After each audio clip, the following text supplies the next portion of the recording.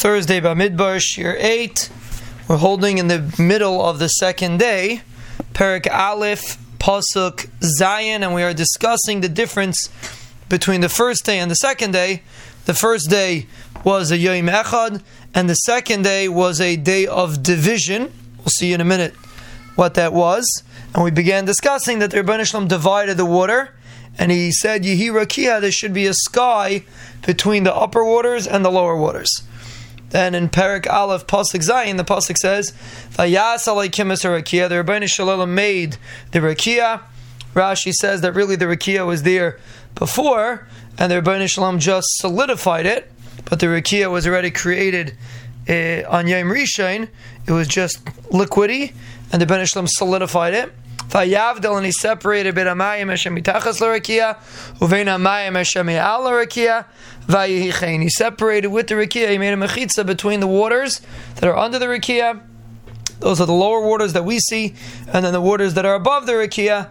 And the rakia is the separation. And Rashi says, really, the waters that are above the rakia are not really touching the rakia. They're suspended above the rakia. They're hanging in midair. And that's the way the Rebbeinu Shalom divided between the waters.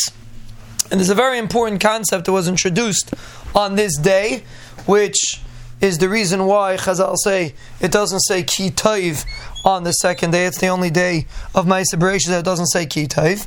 And the reason is because on this day was Nivra Boi Machlokes, because there was a division. There was a division between the water.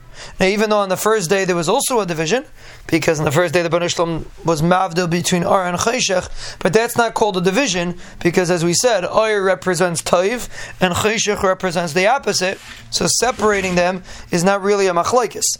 A machlokes is when you have two things that are really similar, and they really should be able to be together, and you divide them, that's machlokes. So here you had two waters, and the Rebbeinu Shalom divided the waters, and that's why the Rebbeinu Shalom used the mechitza to divide the waters. The rakia was the mechitza that divided the waters, but that was considered nivra by machlokes, and therefore Yom Sheni, Chazal say, is the source of all machlokes. And the Rabbeinu Bechaya says, very interesting, he says that's why it's called Sheni.